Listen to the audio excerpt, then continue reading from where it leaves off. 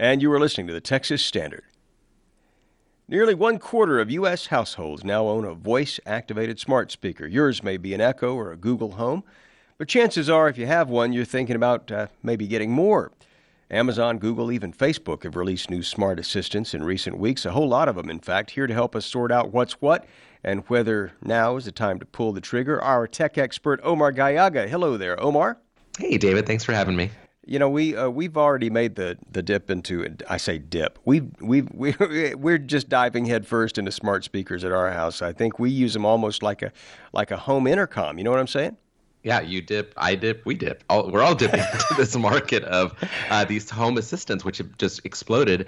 And now it's October. We're heading into the holiday season, and kind of the hot gift item for the last few years has been, the Amazon Echo, the Google Home. I mean, these are very, very well-selling products, and I don't see that changing this year.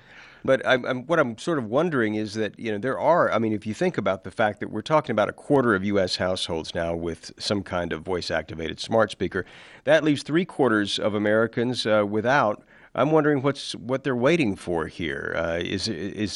Are we early adopters and we just don't realize it, or what? I don't think so, because you're seeing this technology find its way into other products. We're going to start seeing it a lot more in automobiles and other places. But I think the new killer thing, the thing that to look for this year, is that all of these companies are now releasing versions of this with displays. Smart displays seem to be the hot new thing this year in that space of just adding a screen to this mix. Facebook's is called Portal, and it's basically geared toward video chatting. Then Google came out with one called Home Hub, which is very similar, just without a camera, but meant for things like, looking up a YouTube video or seeing a visual representation of a recipe, for instance, that kind of thing. And of course, Amazon has had one called the Amazon Show, and they introduced a new version that's more larger and looks more like a tablet screen. So all of them are really pushing hard into video and display.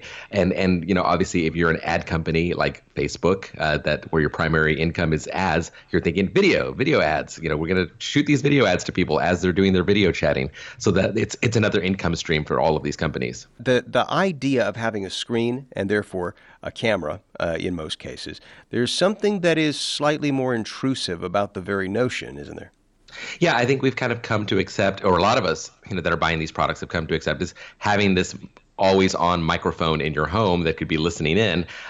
Things, devices like the Google Home have a mute button where you can turn that off, but do you really trust that? Now you're adding video camera into the mix. Now what Google has done to sidestep is they just didn't put a camera in theirs. There's no camera in the Google Home Hub, but there's nothing to say they're not going to come out with another version of this product that will have that camera for video chatting. So I don't know if 5 years on we're more comfortable with the idea, but it sure seems like it based on how these products are doing. I'm sort of wondering what the logical sort of endpoint is going to be, because if you have a small smart screen, what's to prevent your television from becoming that big smart screen that we're constantly sort of conversing with? Yeah, companies have tried. I mean, obviously, most of the TVs sold today have, Netflix and Hulu and all of these smart features. Right. But people still seem leery to use their big screen TV as a video phone or for a hub for the home automation.